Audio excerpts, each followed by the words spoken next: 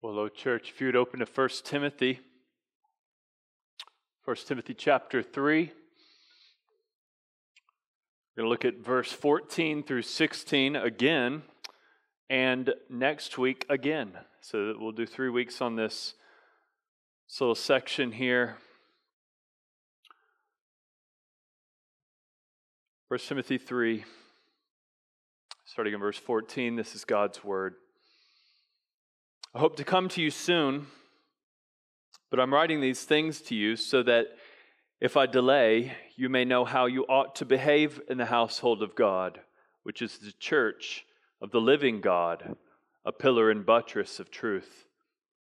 Great indeed, we confess, is the mystery of godliness. He was manifested in the flesh, vindicated by the Spirit, seen by angels, proclaimed among the nations, believed on in the world, taken up in glory.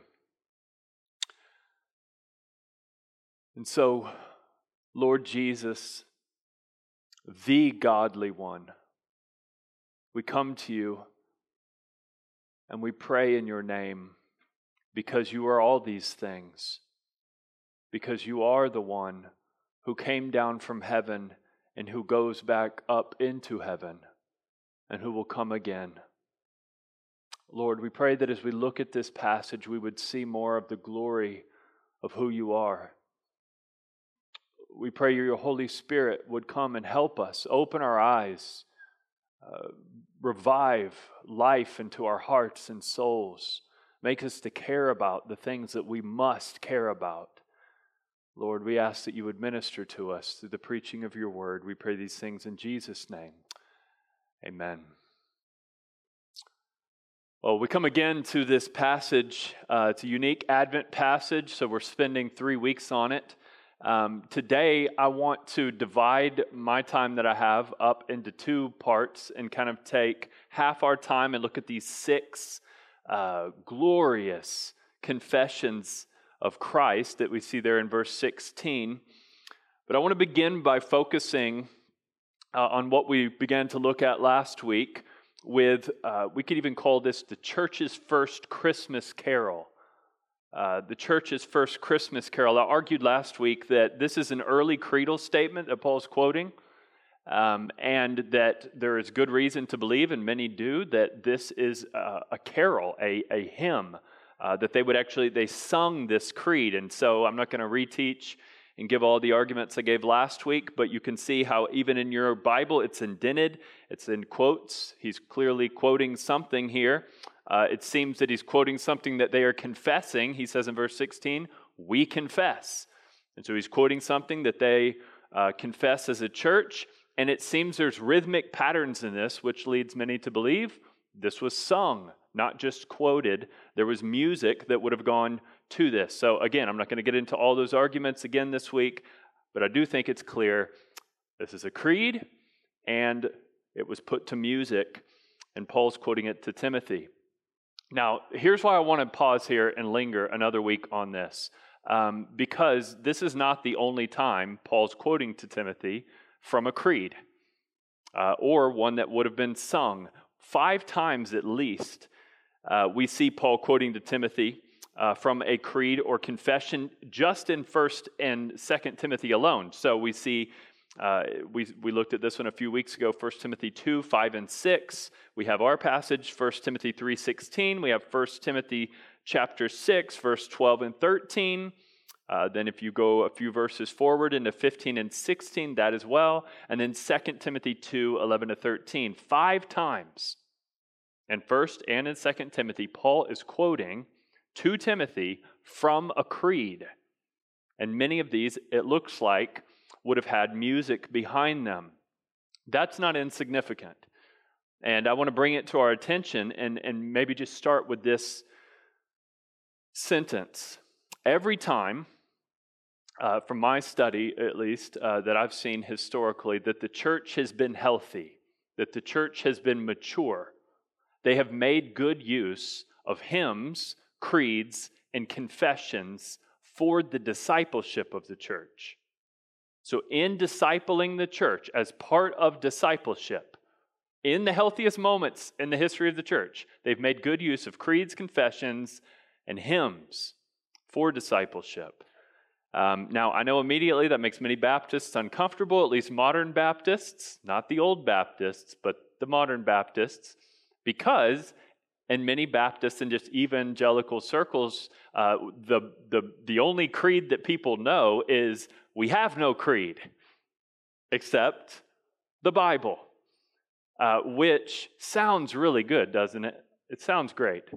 The problem is that in and of itself is a creedal statement. We have no creed, but the Bible is a creedal statement.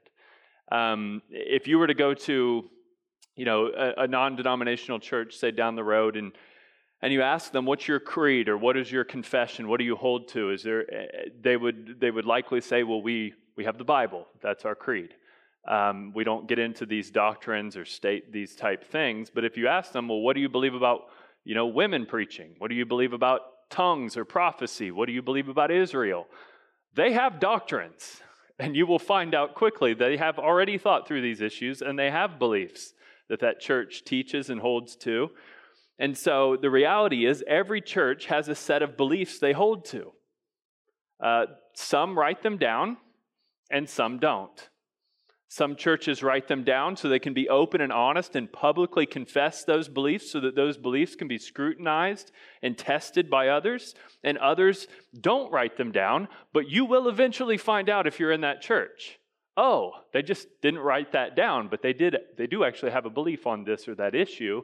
You'll find out privately that's true. So every church has a creed or confession, and I think it's actually quite arrogant to come to the Bible and act like we are the first Christians to ever wrestle with this verse, or what do we believe about Jesus? What do we believe about God? What do we believe about the church? What do we believe about salvation? As if we're the first Christians, the first ones to ever possess the Holy Spirit and try to interpret these things.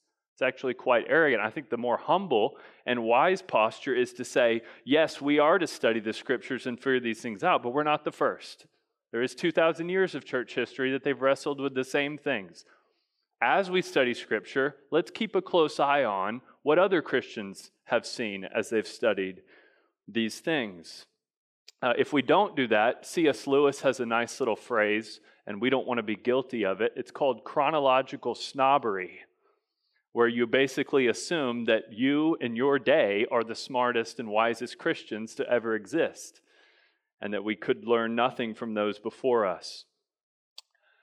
So you say, well, how do we know what Christians historically believed about Scripture? Where would we go to figure this out?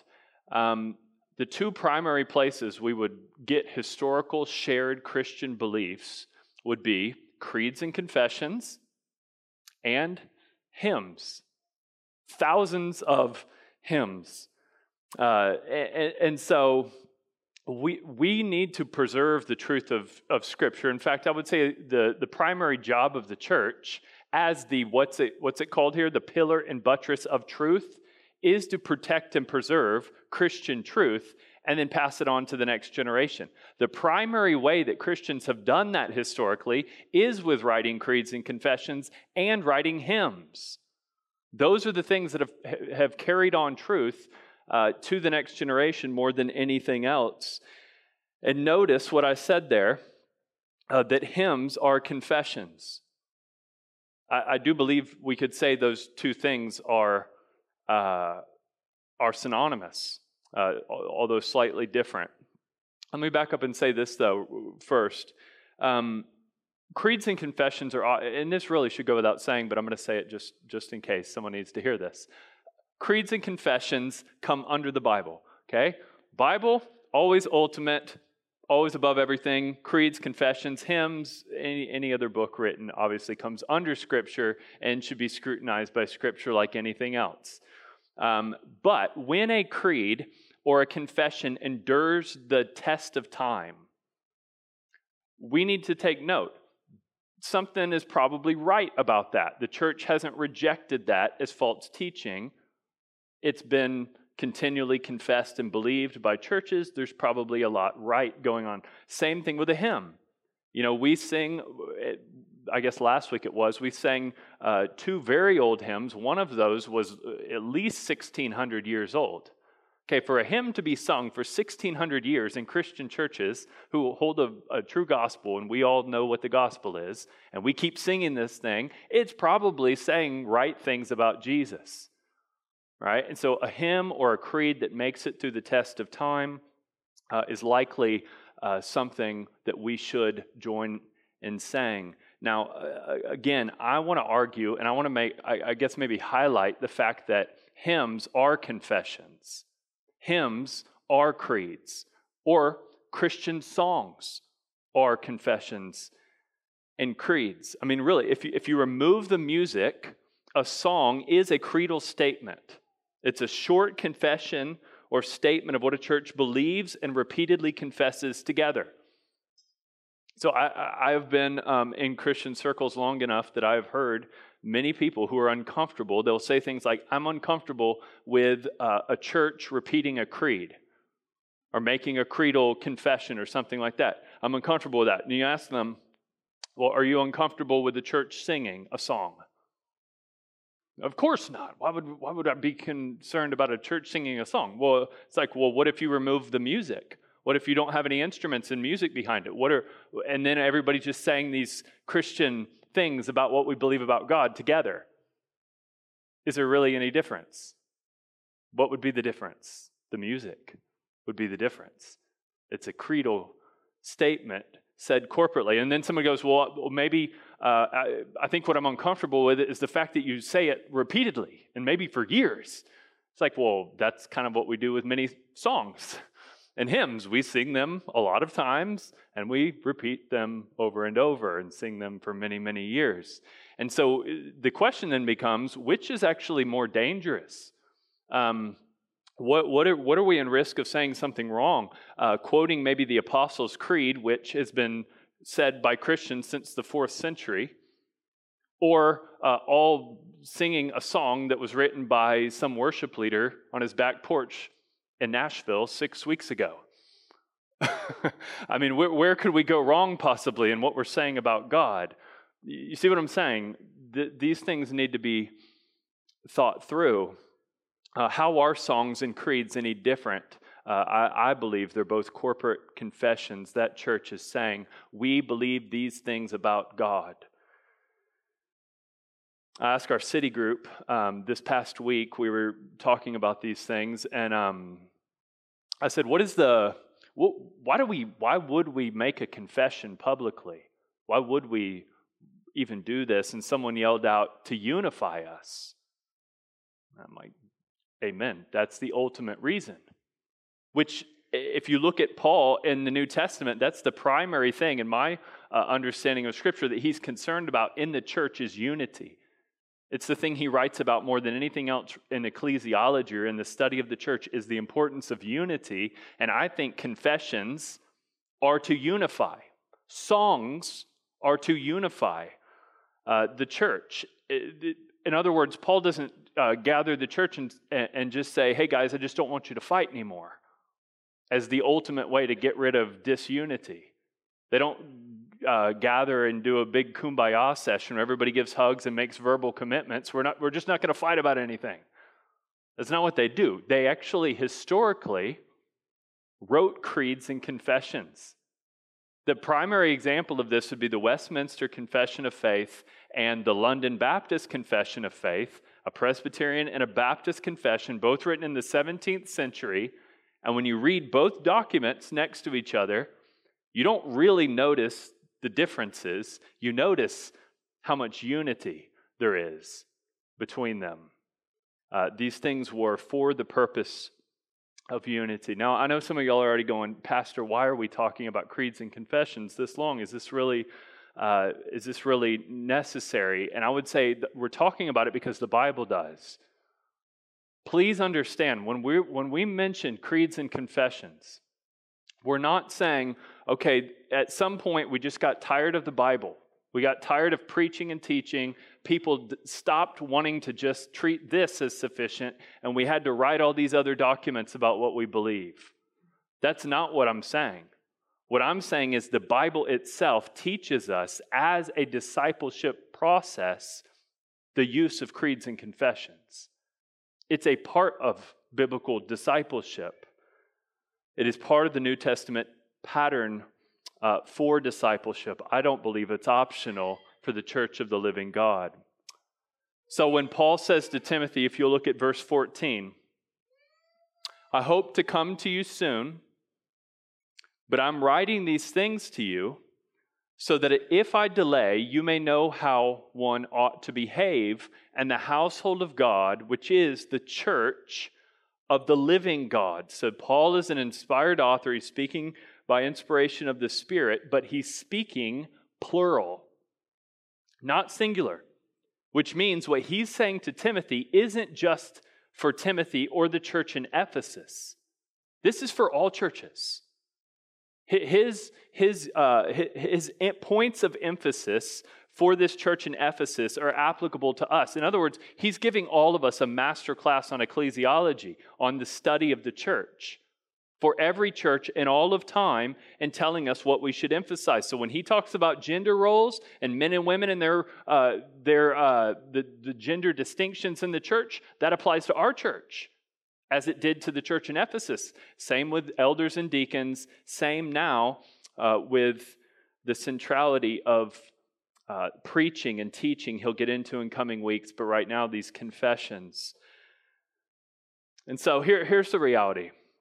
Whether a church wants to admit it or not, and most wouldn't admit it and wouldn't even be aware of this, I would say, but when they gather today, they are gathering to make confessions of faith publicly. They're gathering to recite creeds with music. That's what singing is corporately. It's not a question of if there's certain churches in Pensacola that will recite creedal statements about their beliefs about God. Everybody's doing that. That's what singing is corporately. The question is, are we saying the right things about God or not? What are we saying that we believe about the Lord? And so, when preaching is happening, when teaching is happening, God is speaking to us. We believe that we speak to God through prayer and through confessions or singing. We're speaking to God. It's this interaction, communication between us and God. I'm talking about discipleship. This is biblical discipleship. I know that's not where this goes in people's minds necessarily oftentimes, because the category that many people have when it comes to Christian discipleship is, if you ask them, are you being discipled? And they go, well, I'm not really meeting with anybody for coffee in a Bible study right now. Therefore I'm not being discipled, because we have that little category for discipleship. One-on-one, somebody's mentoring me, I'm being discipled or I'm not being discipled. Rather than how Paul is teaching Timothy, where discipleship is largely a corporate endeavor. So let me put it like this. If you have, let's say, person one, faithfully, week by week, month after month, gathering with the church, worshiping the Lord in all the ways that we worship the Lord together as a church. And that person is weekly faithful to that, but they're not meeting one-on-one with another individual. That's person one. Person two, not gathering with the church, not worshiping God corporately in all the ways that we do, but they are meeting every week with someone privately. Which person is following the path of biblical discipleship as the New Testament reveals it? I would say I could give hundreds of verses to say person one, who's showing up at church every week and worshiping the Lord, is following the biblical pattern for discipleship, even if they don't meet one-on-one with somebody. But this person over here, I can't find one verse that they're following the biblical pattern of discipleship. Maybe they're being evangelized, but that's not the biblical pattern of discipleship. Now, I'm not saying that there's no place to meet one-on-one with somebody, or that this is wrong, or it certainly has a place. But if we're talking about the New Testament emphasis for discipleship, it is largely corporate. And therefore, what we confess together matters and is a part of our discipleship in the local church.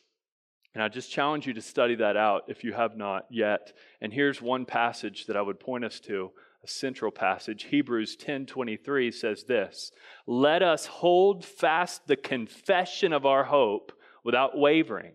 For he who promises faithful, let us consider how to stir one another up to love and good works, not neglecting to meet together, as is the habit of some." You hear it?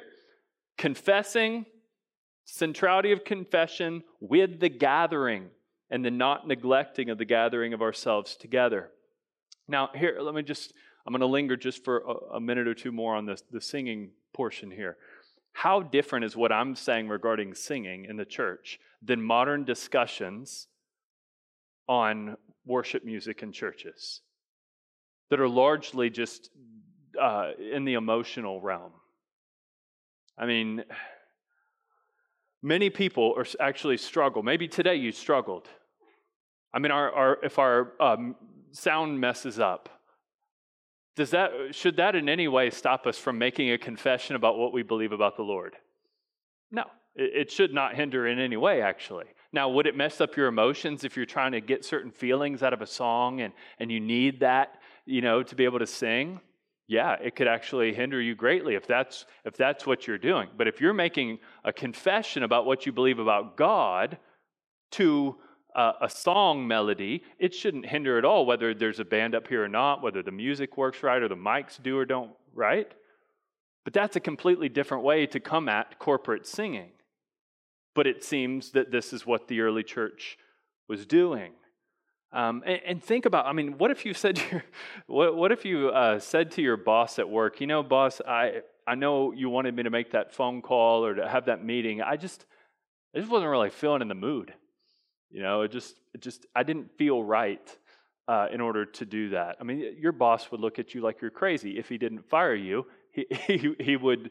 It has no categories for someone saying, I didn't do this particular task because I didn't feel like it. But yet, Christians, blood-bought Christians, can walk into a corporate gathering and say, I just didn't sing today because I wasn't feeling in the mood. I just didn't really like the song. Therefore, I didn't make the confession. You see how off this is. I imagine if Timothy wrote back to Paul and said, what if the church in Ephesus doesn't feel like confessing you in song? I would imagine Paul would say something like, what does feeling have to do with it? God is worthy to be confessed. Tell them they've been commanded to sing and to confess me, even in song.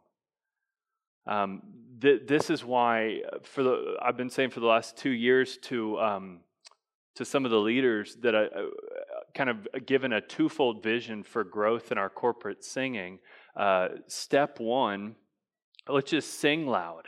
Can we just confess all these truths about what we believe about God really loud and confidently? Step one in our improving of our singing. Step two, let's try to make it sound good. When we make this confession, let's let our voices actually be edifying and make a joyful noise to the Lord. And then hopefully emotions can catch up after we start doing that. And then our corporate singing goes in the direction of edifying and honoring to the Lord. Now, let's transition here and ask, what is this church confessing in song? And look at the way it's written. He calls it the mystery of godliness.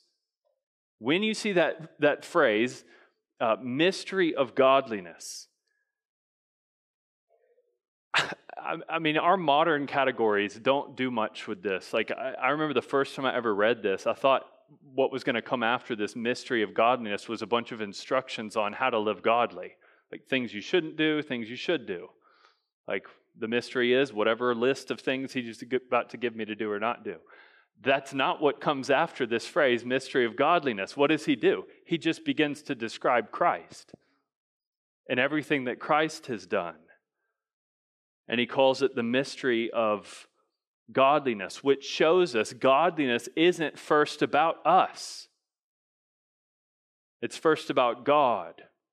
It's first about Jesus, who perfectly embodied God-likeness. So let me be clear on this, and this isn't really a debatable thing I'm about to say. I think it's quite clear here in this text. you can't imitate this type of godliness that's being described here. This isn't something that we can imitate. The godliness of Christ revealed here isn't something to imitate. All you can do is marvel at it. All you can do is praise God for what He has done in His Son. You can only worship God because of it. In fact, this is one of the reasons why I think this had to be sung by the early church. What are you going to do? Just say it? Just repeat the words? I mean, this thing deserves to be sung. It's like Paul in Romans 11. He goes 11 chapters of describing all these glories that are in Christ, and then he just bursts out in this doxological praise. From Him, through Him, and to Him are all things. To Him be the glory. I mean, there's certain things that you see about God and about Christ that are so glorious. You can only sing them. You can only offer up a sacrifice of praise. There's nothing else that would even be appropriate to do. When you lose sight of yourself and you begin to marvel at Christ's godliness, and then when you begin to put your mind on Christ, think about who He is, forget about yourself, you're worshiping at that moment. And you know what happens when we worship? I love this way to sum it up. We become what we worship. We become what we worship. So as you begin to think great thoughts and right thoughts about Christ, and you begin to worship Him, you become godly like Him. So there is something practical here. This does change us at a personal level, but not because we're trying to do a list of things, but because we're looking at what Christ has already done for us. So to that end, let's meditate for a few minutes on these 6 truths. I'm going to go over these very quickly this morning. Pastor Kent's going to come back next week and delve into these deeper. Here's the first one. It says, He was manifested in the flesh. He was manifested in the flesh. That's what Christmas and Advent is about. The Logos entering into and becoming sarx, flesh. The eternal God who had no beginning, entering into time and space, the Son of God adding to His divinity humanity. Now, this is absolutely, you could get almost calloused hearing that, but think of what we're saying. It really is crazy to most of the world. I mean, Muslims and Orthodox Jews would say the Creator God could never defile Himself with human flesh. Now, Christians know He didn't defile Himself with human flesh because He was born of a virgin and conceived of a Holy Spirit, so He didn't receive a sinful, defiled flesh like all of us with 2 sinful parents. He's the firstborn of a new creation. He is a different type of flesh. He's the firstborn of a new type of humanity. The Gnostics rejected the incarnation because they believed the flesh was evil. But again, Christians know that Jesus had to take on flesh because He was to be the mediator between God and man. And so in order for Him to mediate between holy God and sinful man, He had to become man. His fleshliness, His physicality was 100% necessary in order for that mediatorial work to occur. Galatians 4:4 says, when the fullness of time had come, God sent forth His Son. So He's fully God, but born of a woman, born under the law, to redeem those who are under the law, so that we might receive adoption as sons. So He had to become like the first Adam to redeem Adam's fallen race. He had to become the greater Israel under the law so that He could do what Israel could never do. And He did all of it and had to do all of it in the flesh. 1 John 4:2 says, every spirit that confesses that Jesus Christ has come in the flesh is from God. John 1:14, the Word became flesh and dwelt among us, and we have seen His glory, the glory of the only Son from the Father, And it says, no one has ever seen God, the only God who is at the Father's side, but he, that is Jesus, has made him known. That's what I just keep saying to my kids in the living room in our family devotions is, God has revealed himself. The invisible God is visible.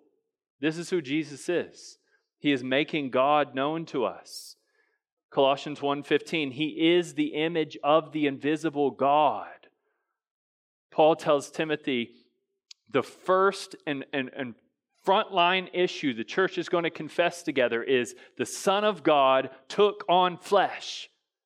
He manifested God to us in the body of a man. This is the central and first thing that has now been revealed. It was hidden and has now been revealed in Christ. Godliness, godlikeness, deity is now revealed in the person of Jesus Christ. Listen to John Calvin says this, Jesus Christ, true God from before all everlastingness. Now it is said that he was made manifest in the flesh. By this word flesh, Paul is teaching that Christ put on our nature. But he shows by this word manifest that there are two natures in him. Not that there is the one Jesus, which is God, and another Jesus Christ, which is man, but we must know him only God and man. So Jesus never stopped being God, but he added to his divinity humanity. He added to his divinity humanity. And think of the humanity and what he did in his humanity. Think of this human body and what he endured with this. He goes, even in those last moments of suffering in his life, he receives a kiss from his betrayer on his actual physical cheek. He's punched in the face and spit upon. Somebody's face actually hit his. When his back was flogged, it tore shreds of bones and ligaments begin to be exposed. He dealt with real excruciating pain. The drops of blood that came from his face revealed that in his physical nervous system, he was truly being affected. It says Christ suffered in the flesh.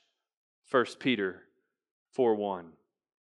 When his body was nailed to a Roman cross of wood, he was really suspended by hands and feet with real nails. 1 Peter 2:24, he himself bore our sins in his body on the tree. A real body. And then that real corpse, that body, that fleshly body was then taken and put in a tomb. To 3 days later, he would then walk out of that tomb, physically walk out of the tomb. And he would appear to eyewitnesses before then ascending back to heaven physically, where he sits today at the right hand of the Father. And that resurrection right there is the vindication of the Spirit, which is the next thing he says here. We remember Jesus did not die as a hero. I know we think he's a hero, and he is our hero. He was not a hero when he died. He died as a criminal. He was an enemy to the Jewish people and to the Roman Empire. His legal charges were a blasphemer and an insurrectionist. Those charges, in our eyes at least, were refuted, utterly refuted, at his resurrection. His resurrection was the vindication by the Spirit that he is who he said he was and who Scripture described him to be. Now, it's true, and again, can get into this more next week. It is true that at his conception, at his birth, there is a vindicating of who Jesus is. Especially as the Holy Spirit is granting faith to Mary, granting faith to Joseph, granting faith to the wise men, to the shepherds. People are believing by the power of the Holy Spirit in Christ. He's being vindicated in the eyes of many, even at his birth. At his baptism, the Spirit comes down as a dove. The Spirit led him into the wilderness to be tempted by the devil. It says the Spirit put on Christ his power for preaching and ministry. He cast out demons by the power of the Holy Spirit. All his earthly ministry, he did as a man in the power of the Holy Spirit. But I think to this phrase, ultimately, we should see the vindication by the Spirit happening at the resurrection. I say that primarily from Romans 1:3, which says, concerning his Son, who was descended from David according to the flesh, and was declared to be the Son of God in power according to the capital S, Spirit of holiness, by his resurrection from the dead.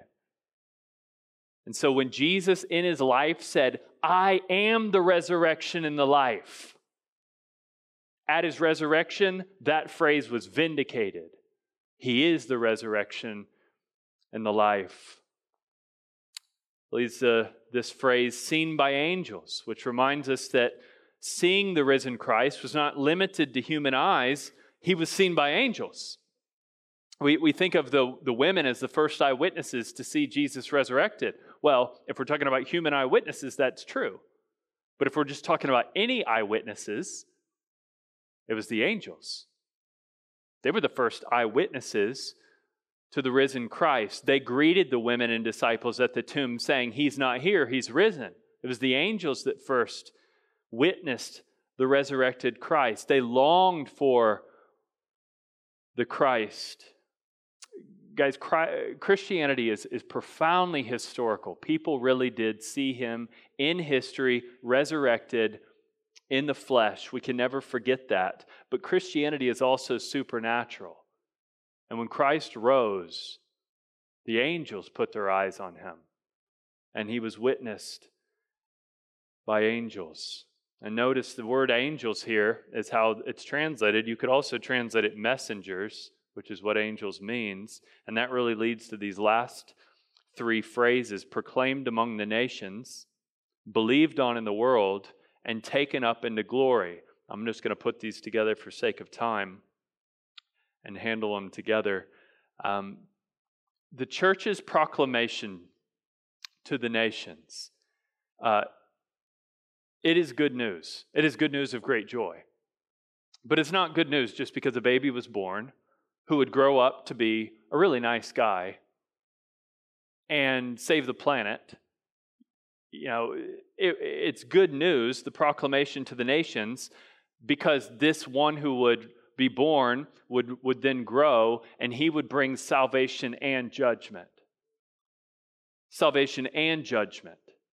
The church's proclamation to the nations is this: if Christ came the first time, lived, died, resurrected, there's sufficient proof that he's coming again to judge and to save. That's good news. It is actually very good news. Pastor Kent reminded me this week, we were talking, and I forget more than I can remember. But that song by Isaac Watts, I'd completely forgotten that Joy to the World wasn't actually, and I think there's good reason to believe, Joy to the World, although it was the most printed and popular Christmas hymn in the 20th century, it wasn't actually originally written about Christmas or about the first Advent, but it was actually written about the second coming of Christ. Joy to the World, hate to break it to you, was likely about the second coming of Christ. Now, why call it Joy to the World? That Christ is coming again. We're not talking about the first one. Why? How is the second one joy to the world? Well, listen to these lyrics. Joy to the world, the Lord is come. Present ongoing tense there, not past tense. Let the earth receive her king. Joy to the world, the Savior reigns. Present tense, not future. Not that he's going to reign. He does reign. Let men their songs employ. Repeat the sounding joy, repeat the sounding joy, repeat the sounding joy. Why joy? Well, look at the third verse. No more let sins and sorrows grow. Anybody feel like sins and sorrows just keep growing in your own life, in the world? No more let sins and sorrows grow, nor thorns infest the ground. He comes to make his blessings flow, far as the curse is found. So why is not just the first coming good news, but the second coming is good news? Because as far as the curse is found, he is coming to make his blessings flow. He's coming, in other words, to make everything wrong right. And you go, well, that's good news. He's going to get rid of all the evil people. And then you remember, oh, wait a second. I'm one of those. G.K. Chesterton said something relevant here. Many of you know he was called the greatest writer of the 20th century, published like 4,000 essays, wrote over 100, 200 books or something. Right before the Second World War, in Great Britain, there was a leading newspaper called The Times, and they had an essay competition where they invited some of the greatest thinkers of that day to write an essay on this topic. What is wrong with the world? What is wrong with the world? So G.K. Chesterton was invited to do this. He takes up the challenge. This renowned author thought deeply about the question, what is wrong with the world? He finally put his pen to paper and he wrote this: "Dear sirs, I am. Signed sincerely, G.K. Chesterton." That right there is why we love Jesus. Because the one who comes to judge is the one that comes to save. And we need saving. I need saving. I'm thankful for the first and second coming of Christ because I know who I am. And I know when light comes down into the darkness, I'm actually part of that darkness. But praise the Lord, if you bow the knee to that one who is light, that judge and Savior, He brings you up with Him. He raises you up with Him to eternal life. This is why we have every reason to sing, to gather weekly, all through the year, confess how good Christ is, but especially at Christmas, and especially at the table. Let's go to the table. Let's renew our minds. You know, Paul says to proclaim His death until He comes. So as you come to the table, you're proclaiming the death of Christ. You're proclaiming there was one godly one, this mystery of godliness revealed, and it's not me. It's Jesus Christ. We come to the table as those who Christ has saved and who He is coming back to receive. Father, Lord, we thank You for Your Son, our only hope, our living hope, You call Him, because He lives. He died and He lives forevermore. And Lord, so all of those who will live forever find our life in Him and only in Him. We find our godliness in Him. He is the mystery of godliness now revealed. We praise You, Jesus, that the gospel is not that we have to clean our lives up and become godly so that we can one day hope we can go to heaven. We thank You that You sent godliness down to us in the person of Your Son. And You lived the life we could not live, and You substituted Your life in place of ours on the cross. And You took the judgment that we deserve. And You raised to life, and You were vindicated by the Spirit, and You were seen by angels, and You've been proclaimed to the nations. And Lord, You've been taken up into glory, and we think it's good news that You're going to come again. And so, Lord, would You renew our faith and strengthen us at the table? We pray these things in Jesus' name. Amen.